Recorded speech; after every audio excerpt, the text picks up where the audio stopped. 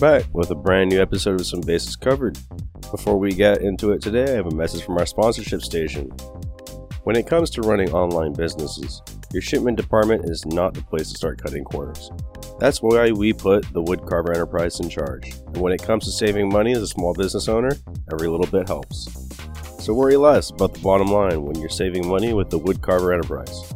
Go to thewoodcarver.com and use the promo code SomeBasesCovered and sign up for a free 60-day trial. Thewoodcarver.com, promo code SomeBasesCovered, and sign up today. Thanks, guys. Let's get back into the podcast. Some big French newspaper magazine or something. They want to follow me around for like 2 days and do a whole profile on me and the channel. Yeah, it's just weird. It's weird. Getting popular, Jeff. Yeah, I guess. How are you handling that? I'm just, taking it day by day. It's weird to me. I have, it's weird to have people like show interest in me, if that sounds weird to me. Because that's your job normally, huh? You show interest in people, and suddenly there's interest in you and the camera's on you. Like, that's like a kind of turning the tables. I go to the gym every morning. I went there, it was yesterday morning. I was there and I looked like a homeless person. I didn't have my dentures in, so I had no teeth in. And these two like attractive girls ran up to me and were like, "Oh my God, we watch you on YouTube." And I'm like, "Oh shit." You're a celeb now. Yeah, it's it takes some getting used to. I get there. It's just it's a little weird in the beginning, So how have you been after the last podcast? Like what feedback did you receive? What did you notice? Well, a lot of the people that watch my show listen to it, and I'm not real open yet with my history, and like I said, it's hard for me to realize that people want to hear or are interested in me. So I kind of put off telling my story and all that, and I keep telling them I'm going to do it, and I just haven't gotten around to it. So it was they appreciated listening to that podcast just because it was more about me and my channel. I'm always like pushing myself away. If that makes sense. Mm-hmm. So they got to see a little bit of you, a little bit of Jeff, and sounds like they appreciated that to see. Yeah, they liked it. Yeah, they definitely. I told them I was going to do a second one, and they asked, they like, make sure you send us the link, So yeah. Mm-hmm. So they're waiting for it. Yeah. And how are you? Are you excited to be here again? Yeah. No, I like I told you before, podcasts saved my life, and that's all I listen to now. I don't watch TV or nothing. So I genuinely like the podcast. So I was interested in doing this. So yeah, it's cool. It's a cool thing. That's awesome. That's good. It's good to have you again, Jeff. Yeah, it's cool because it's like you said, it's people reaching out to me. I'm not like reaching for anything. They're just reaching out to me, which is cool. Right. So you're your own marketing. You're walking marketing. People see you and see you engaging with the people there in Kensington, and they're like, "Hey, we need to know more about this Jeff person." Yeah. Yep. It is good. And then, like I said, I'm gonna working on going outside of Kensington soon here, different cities, stuff like that. I just gotta do what I say I'm gonna do. That's I just gotta shut up and do it. Yeah. So, how's the new year been treating you so far? What's up? Any updates? Good. I'm trying, with my ADHD, and I'm not like making excuses. My whole life has been a challenge of being organized and following through with stuff, and like, setting appointments and following through with them, being on time. And so I'm trying, that's my goal now, is I'm like really trying to be better at those things. Trying to be a little bit more professional. It's so hard, you live your life so long, like one way, and like my head, I'll never take ADHD medication again. I just don't want it. So it's like kind of trying to learn how to live with the symptoms or the effects of my ADHD, and like, try and make them positive if possible. But it's a struggle. I ain't gonna lie about that. I don't know if I'll ever be fully organized, if that makes sense. the good thing is, like there's the disorganization of the ADHD brain, because I got one myself. I know what it's like inside. But on the good side, there's also a lot of creativity and, When people talk about creativity and artistic stuff, like I don't think I have any. That's the problem. I'm not a creative person. I'm trying to be. I don't buy it, Jeff. I mean, Well, you're doing podcasts, you're going out there interviewing people, and you're having all this charisma and people wanting to do the interviews with you, and you tell me you don't have creativity? Maybe I look at, or I'm basing creativity just on like an artistic thing, like, oh, I can't draw, or I can't paint, and I'm not giving myself enough credit for, exactly what I do. Yeah, often we don't see ourselves, in the light others see us in. Because I do see your creativity, and you even got your own podcast room. You're professionalizing, you're really making this a thing. I'm trying. I do I'm doing a live stream on my with my channel twice a week. About an hour a night, and it just gives me a chance to connect with all the people that watch, and I get to talk to them, and it's normally an awesome hour, and that's why I set this thing up. And maybe it'll move over to podcast in the future. Like I said, I just set this little thing up for the live streams. I'm glad I did, though, because it sounds a lot more professional. Like I have the green screen. It's not set up now. I have the green screen set up, and so there's fake backdrops, and it just looks a lot and sounds a lot better. So sounds you're ready for the new year. You're all installed there, and you got your professional room and better sound. So that's awesome, man. Yeah. I'm hoping that this year to go and do like a cool vacation somewhere. Yeah. And film it all, with YouTube. Might go to Colombia for a month, or Vietnam, or just to get away someplace cheap and just to have fun for a little bit. It's important to take some rest, because you're always out there and, doing all these things. So sometimes it's good to reload. I haven't done anything like fun vacation wise or anything. I can't tell you the last time. Really? That has changed this year, Jeff. It's important. Yeah, I haven't been away since I got sober, I don't think. That's 7 years I haven't gone on vacation. Damn. I've been busy getting out of debt and working. It's not like I've been, so, but now it's set up to where, I can, or, do something fun. Right. Because then I'm sure it's gonna turn into reality soon for you. Well, I was gonna do something crazy, but there's not enough time to get ready for it. Have you heard of the Appalachian Trail? It's the longest continuous trail on the planet, I think. It's like a 2,000-mile hike through the mountains all up the east coast of America. It takes like 5 months to do it. Wow. I was this close to getting ready to go do it this year, but you have to leave in like February. That's time when they tell you to do it, and you walk from Georgia all the way up to Maine. So there's not going to be time to do it this year, but I'm probably going to do it next year. It's 2,000 miles of walking. It takes like 5 months. It'll be a pain in the ass, but I think it'll be something cool to do. That sounds like a cool challenge indeed. Yeah. Well, I always said if I was going to get sober, when I got sober, that I want to do something fun or crazy like that, something challenging. I don't remember the last time I challenged myself to, do something. So it sounds like that's some good stuff for the new year to challenge yourself a little bit. Yeah. Like I said, I can't do that long walk this year, but I want to find some other things I can do, and then maybe plan on that next year. I'm still youngish, so we'll figure it out. Like I said, I get all these huge ideas in my head, and just gotta do them. Normally I don't do them, but I do get great ideas. I just never really go pull through with them, but I'm gonna make sure I do it this year. That's a challenge, to actually implement them, because we get so many ideas a day, but to actually do them, that's another story. Well, one of the things I do is even when I want to take the day off and just relax, I'll be sitting here just relaxing, and I'll be like, oh, you know what? I wonder if someone needs gloves down in Kensington, or I wonder if someone needs. And I always get in my car and I'll go start working again right away. I'm like, you idiot! You just said you were going to relax today, so I got to get better at doing stuff like that. So that sounds like you have some good intentions for this year. Yeah. I'm optimistic for the year. I'm ready to have fun. You will. know? Yeah, I just gotta be patient with it, and we'll get there. Like I said, I love helping the people in Kensington, but I don't want to just focus right on that. I don't want to make my whole existence about Kensington. I don't. Right.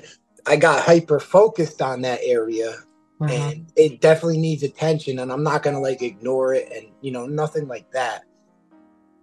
But there's got to be other stuff for me to do and learn and explore. And, there are people to help in other cities and other. I can't. I'm guilty of it myself because the Kensington gets a lot of views. Everybody watches the stuff, so I'm guilty of it a little bit of just going there all the time and just doing the same thing. But I have to branch out and do new stuff. I don't want it to be stagnant and just the same thing, which it has been the last couple months. It's just me driving around and interviewing.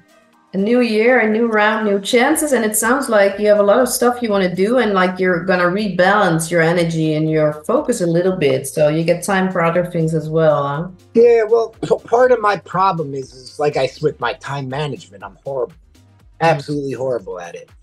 I should be able to go down to Kensington maybe twice a week, do everything I need to do, help out those 2 days, and then move on. Do something else the other 5 days, whatever it is. But I'm not. Those days that I'm not supposed to be down there, I find myself back down there. Or someone will call me and they need help, or Amber, one of the girls I know, she'll call me and say she's hurting or something, she needs help, and I'll end up down there. And I have to get better at that time management. That's the focus for 2004.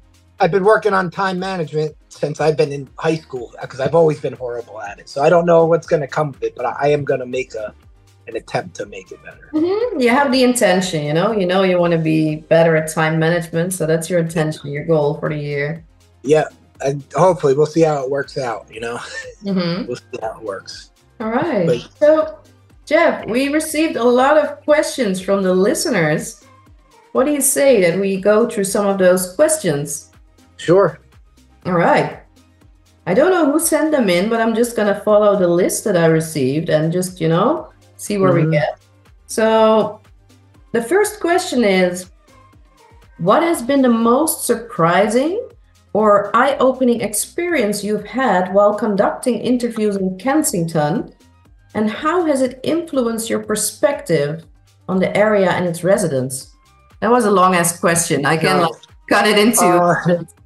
Well, the answer to that is easy. It's the sores. It's the trank sores on people. And the smell of them when I'm interviewing them in the car. That is shocking. And I'm not used to that. Those sores are all new now. So dealing with those that's been the most eye-opening stuff, because now you're not just an addict stuck in addiction. You're an addict with open, festering wounds that is going to kill you if you don't fix them, and on top of that, they got to deal with the withdrawal if they stop using to go fix those wounds, so that's been the most eye-opening thing is just how much harder it is to be a heroin addict or a fentanyl addict. And it's so much worse than it used to be because of that, the trank. And how is that for you? Because you come from the other side. You've been there yourself in the same shoes. How is it for you now to, look at it from the other side? Well, I never did the fentanyl or trank. I left right before this stuff. So seeing this stuff, it just makes me really not want to ever touch it. It really grosses me out, which, I appreciate that it does gross me out and I don't want to do it. That's been pretty much, what I've taken of is man, I got out, I got to stop drugs right at the right time, And when I stopped, the fentanyl and trank were there a month later. I just missed it, which. Wow. So you got out of it just in time, huh? Yeah, just in time. So another question we got from the listeners is, we heard about your recovery journey, and now we want to understand the journey that led you to addiction. what do you think were the underlying reasons or factors that led to your addiction? Were there any specific triggers or life events that contributed to it? This question is always really hard for me. I just like the way drugs feel. I love getting high. And Many of us do. Huh? yeah, I just like partying when I was younger. And you know, you progress to harder drugs and you don't really understand what's, you know, the repercussions of what you're doing. You know, you might hear it, but you're like, oh, that's not me. I won't. So looking back, I mean, I come from a great family. I always had everything I needed. You know, I didn't get beat. I just like getting high. I loved partying.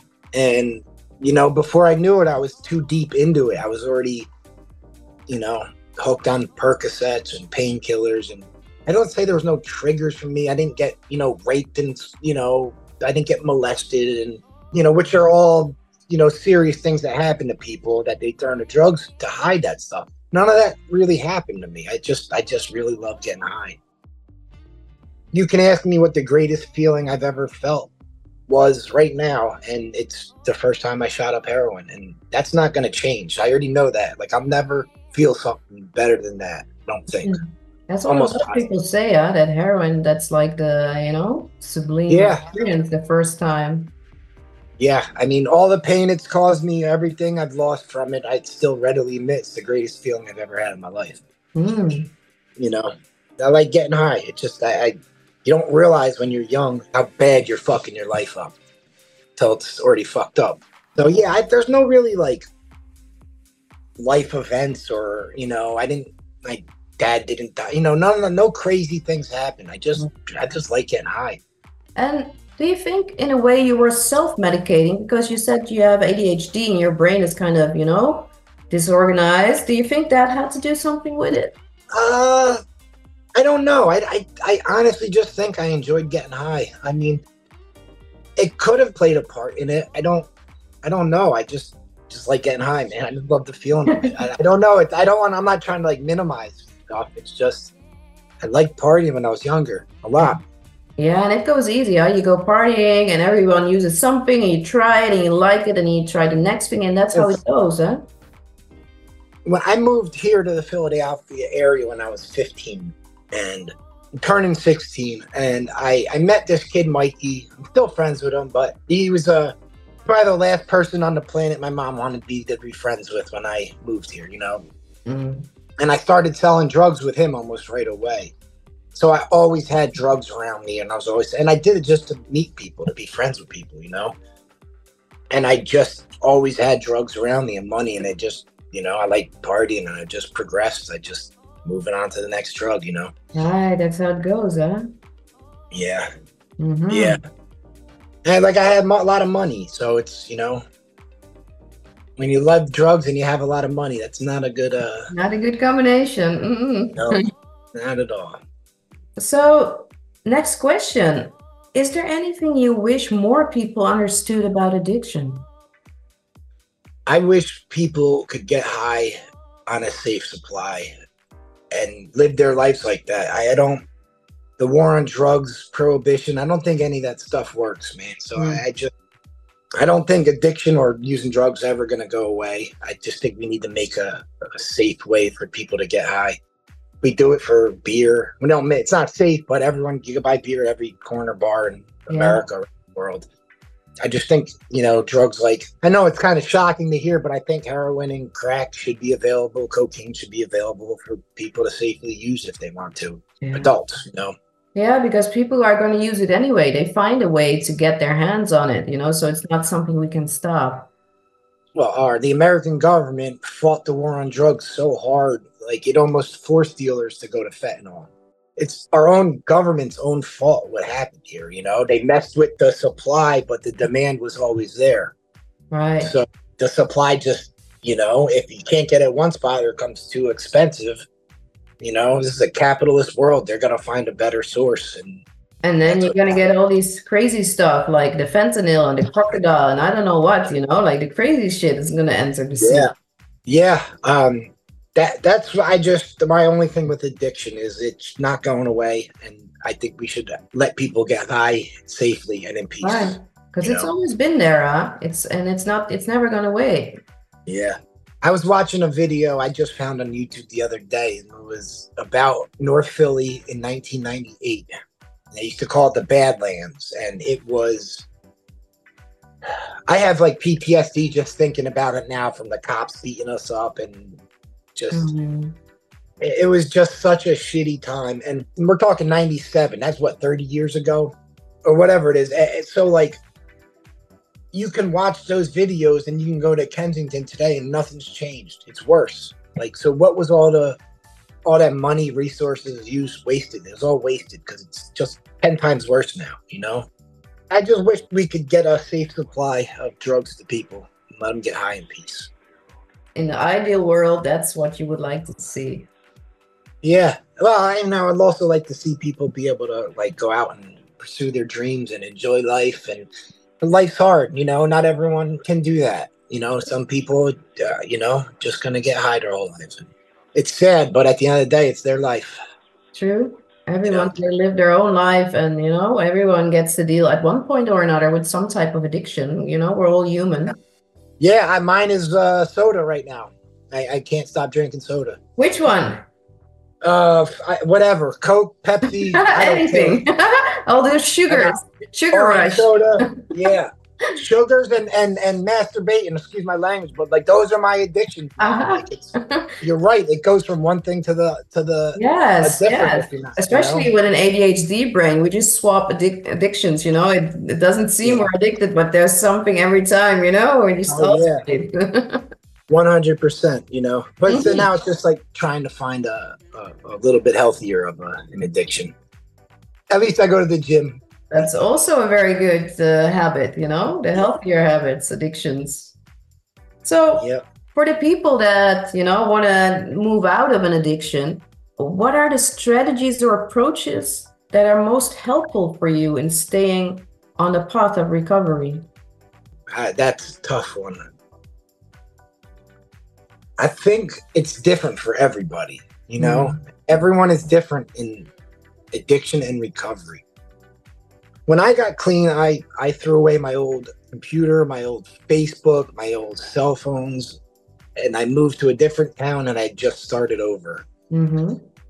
Even people that I used to associate with back when I was getting high, even if they weren't like getting high, I still don't even really talk to them. That part of my life is over, you know? Why go back to that, relive it? So I just, like, one of my things I say is like,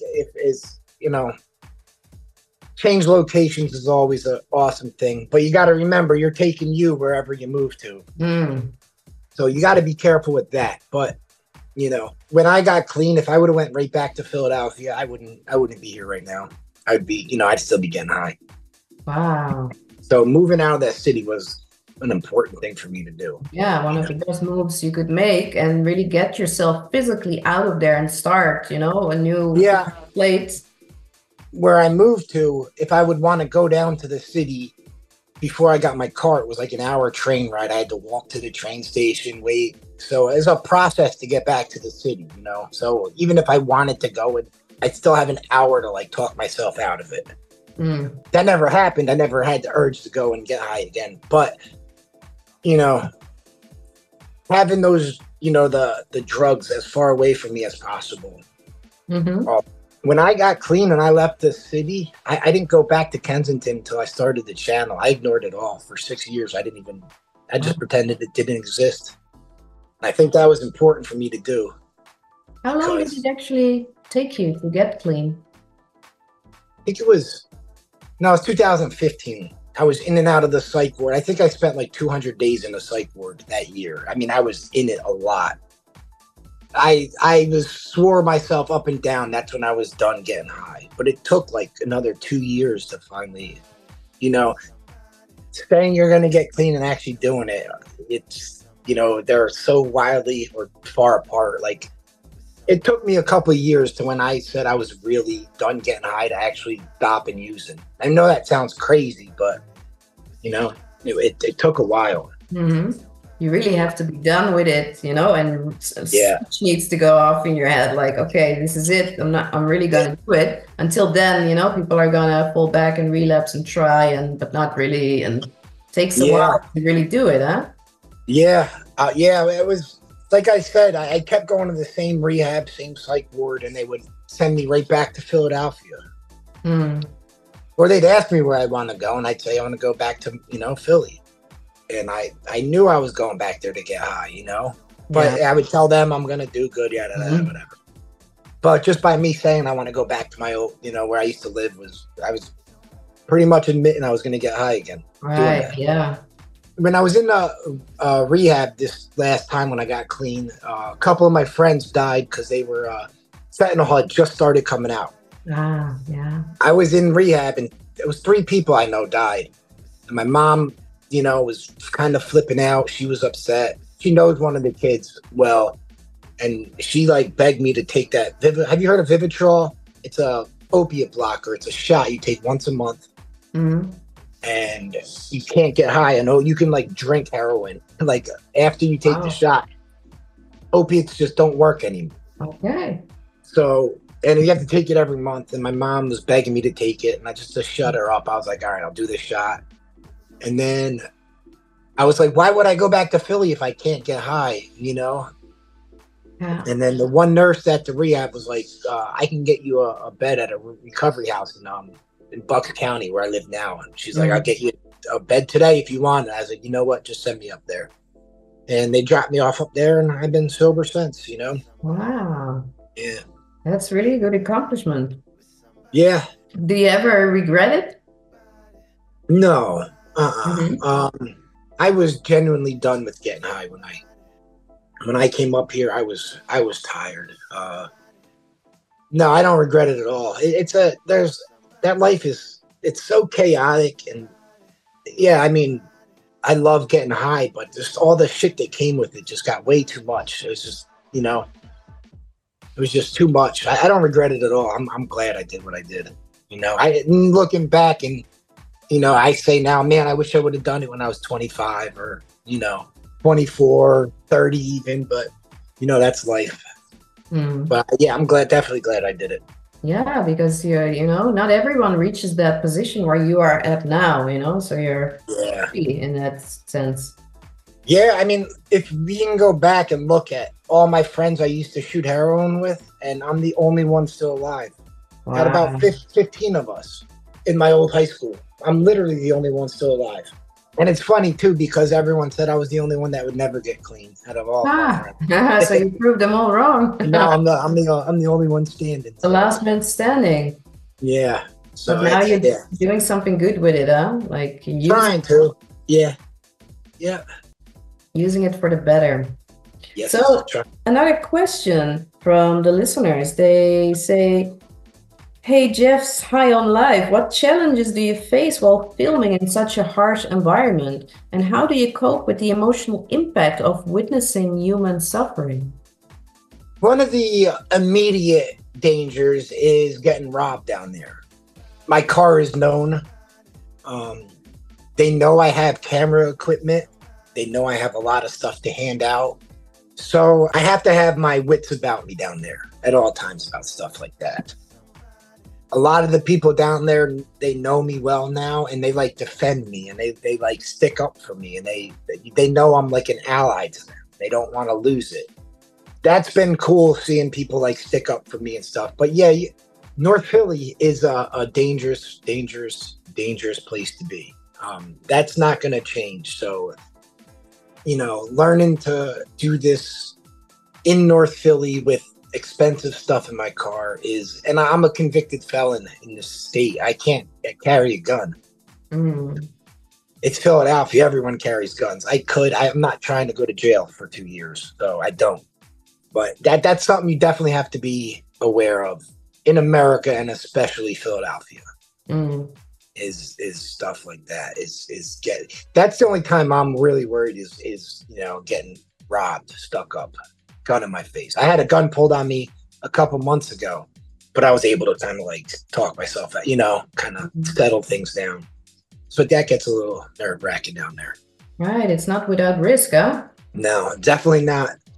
People are poor down there, and they want money, and they won't do a lot of stuff for money. And my car can be a mark, and I just gotta remember that and just be careful. Nothing's happened like that, but I am aware that can happen at any day, any Uh-huh. second. You always got to be on guard, because it's Yeah. not the regular type of neighborhood. You always have to be prepared. North Philadelphia might be the roughest neighborhood in all of America. I don't know if it gets rougher than that. So yeah, you definitely have to be careful. You hear gunshots down there all the time. I saw someone get stabbed yesterday. I just watched him get stabbed. Hmm. So it's not really an area where tourists can freely walk around, huh? No, I mean you can, but I wouldn't bring At your own risk. Yeah, yeah. Now, don't get me wrong. I also walk down Kensington Ave at midnight with a camera, filming, and nothing's happened. So I'm not saying it's gonna happen, but I just have to be aware that it can happen at any second. Mm-hmm. Mm-hmm. So there's also people asking how they can help. They are asking, is there a way for us to donate so these poor souls can get clothes and food? Like, what would be the way to help? So I have a GoFundMe on my YouTube channel and an Amazon Prime. Those are the two ways I get money to buy donations and stuff like that, and like gas and stuff like that. But I have a bunch of stuff like tents and hats and gloves, stuff like that on my Amazon wish list that people buy, and I like to hand that stuff out. You've seen my pictures of my car before. It's usually stocked with stuff to hand out. And a good amount of it comes from the Amazon wish list, but a bunch of it I buy myself.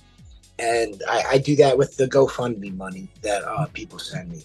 That's for gas and donations and stuff to hand out. And then like the clothes and stuff, I usually just get people donating that, the clothes and stuff to me. The stuff that gets expensive is the wound care and stuff like that. That I buy in a lot. So many people have these wounds on their bodies, and it's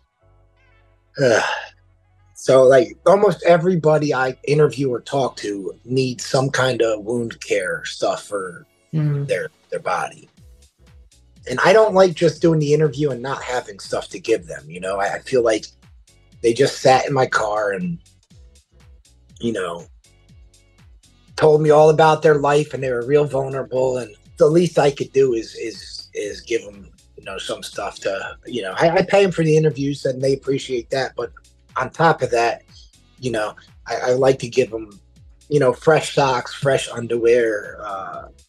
All the girls, what I have in my car are these the fleece lined yoga pants, like those stretchy pants. And so whenever the girls see me, they'll run up, oh, can we, and I'll get new ones, and they'll change into the the newer tights, and they love that. It's real dehumanizing when you're wearing the same outfit for 3 weeks in a row. So I try to do the little things to just to make them feel a little bit more human. A lot of the girls had to get their hair cut because of lice down there. So I usually have about 3 or 4 different wigs in my car. If they want longer hair, every woman wants to look pretty. So, they can look at the wigs, they can pick one out. Wow, you even have like wigs. You're all prepared. You have yoga pants in there, you have wigs, you have all kinds of gears and outfits and kits in there to give them what they need, huh? Yeah, but like I said, a lot of the girls have their head shaved because of the matted hair and the lice down there. The truth of the matter is all the women down there, they make money by escorting, by prostitution. So, they want to look good as possible. Yeah. So, it's a $25 wig, that's what they cost, $25, $30 just to make them look better. It's, I don't mind doing it. I like it. You have a good heart, Jeff. Thank you. Try. Wonderful to be able to do something back, because you were once in that position too, and now you're on the other side. And you can give those people a little bit of humanity, a little bit of comfort, a little help when they need it. Absolutely. It's not even, it's just like trying to let them know that they're still a human being, and they deserve to have a clean pair of underwear on, Those little things can make a big difference, huh? Yeah. I just got a message from Jess, one of the girls I interviewed. She just had 11 months sober 2 days ago. Wow. Wow. Yeah. And then the other guy, Jim, he'll have a year sober next month. And then another girl, Liz, I've been working with, she disappeared a couple months ago. We couldn't find her. She got sober and she's up at a halfway house up in the mountains. We've gotten some good, some positive stuff recently about people getting better, you know. So not a lot of them, but it's, you know, some people are getting. Right. And it's really wonderful to hear that there are some people who actually do it, you know, they take the leap and they get clean and they actually make it. And even if it's one out of the, I don't know how many, but that's one more soul saved, you know, and it is possible. That gives hope to people. Yeah, it definitely does. You know, I wish I could have more to show more people getting sober, but I know how hard it is, man. It's funny. I was just on Facebook. I am in contact with a lot of the people I went through rehab with. I'm the only one still sober from. Really? Only one, yeah, that stayed sober since then. There's a couple people that, you know, messed up, went back into rehab. They might have like a year clean now, 6 months. But yeah, I'm the only one. That just should show you how bad the numbers are with people getting sober. And it's really harder because life is not easy. And with all these things hitting us, you know, Corona and financial stress and job stress, relationship stress, it's very easy to, you know, get tempted again and be back on that road. Yeah, I downplayed COVID's role in everything a lot. I didn't realize how much I isolated during it. And I didn't realize how much I isolated even now. And it's from the COVID era. Like even when everything opened back up, I still am isolated. Exactly. I had the same. I don't like it, but I'm also comfortable doing it. We get used to it, huh? We're well trained with fear. Yeah. And it's like the other day I wanted to go do something and I didn't feel like doing it by myself. I forget what it was. Something stupid. And I'm like, and I went, I'm like thinking, I'm like, you don't even have anyone to call. You had no friends to call right now. Like I had, you know, but just, I was like, you don't even have someone to call just to go. I think I wanted to go film something in South Philly or whatever. Just, you know, didn't feel like going by myself. And it's like, I had no one to call that. It's like, man, you really did isolate yourself that much back then. And it's still to this day, it's still affecting me. I didn't realize how bad it was, the isolation from COVID. You know, seeing how it affected me, you know, and I'm sober through it. I can only imagine like how you know, an addict when their mind's already messed up, how they had to deal with this isolation. And I think that was even worse than the virus itself, the isolation, the people getting disconnected, having to stay indoors, all that fear, all the lives that suddenly changed, you know, and the aftermath, like you say, still right now, there's this sense of, oh, you know, I don't have many friends and, you know. Absolutely. And I'm not trying to like minimize COVID in any way. Like I'm a science person. You know, it really happened. A lot of people really died. It just, you know, you look back at it now, it's like, did we overreact? Did we have to lock down like that? Did so many businesses have to, you know, close for good? You know, it happened.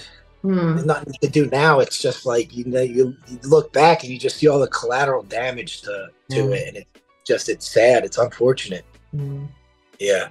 Let's see. I think I'm almost through the question list. There's one, maybe this one is nice to wrap up with because it's not so heavy as all the other questions. Okay. This question is, what has been your most viewed video to date and why do you think it resonated so well with the audience? So I'll tell you that right now. Hold on. Are you gonna look it up? Yeah, it's easy. I did. So it's it's an Amber video. It's got like almost 200,000 views.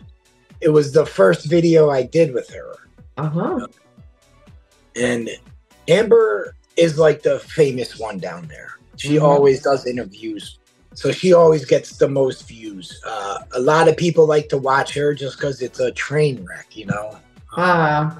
And I have become like such close friends with her just from interviewing her now, you know? She's such a sweetheart. And I appreciate her putting herself out there all the time, you know? But it is sad to see her because you can go back in my videos with her and just see the decline. I'm looking at the thumbnail picture of her. She's about 35 pounds heavier and just a lot healthier. And that in a year, she's lost probably, I'd say 40 pounds. And she looks bad. She looks horrible. So that's the hard part of it is, when you go back and look at the older interviews of the people I'm dealing with, is you can see the decline in their physical appearance, and it's shocking to see how fast it happens too. But yeah, Amber's always the number one. I have a couple shorts, one with over 1 million views from her, stuff like that. But yeah, she's definitely the most popular. I try and not, people always asking me to interview her more and more and do this, and it's tempting for me to do it. I already feel like I interview her too much because it gets so many views and I can make money off it. So the temptation's there, but like at the same time, like my whole thing is I don't want to exploit people. So it's like try not to exploit her. But she also calls me to do the interviews. She would rather do an interview than go do a date. I know I'm going to make the money back, so I don't mind doing the interviews with her. It can get frustrating. And the frustrating part is reading the comments about her. Which I when I post her videos, I don't even read the comments anymore, really. People can be real. Now, don't get me wrong. People love her and they send her a lot of stuff and people are nice to her, but the assholes to her can be real assholes. And it's hard to deal with. I truly care about her. Yeah, that must be hard to read. Yeah, they say some awful things about her, So it's hard to read those things sometimes. She's a sweetheart. She's real deep in addiction. I don't know how much longer she's going to be alive, and that's the hard part. Her body is breaking down fast, and so that's hard to see. She keeps saying she's going to go to rehab, but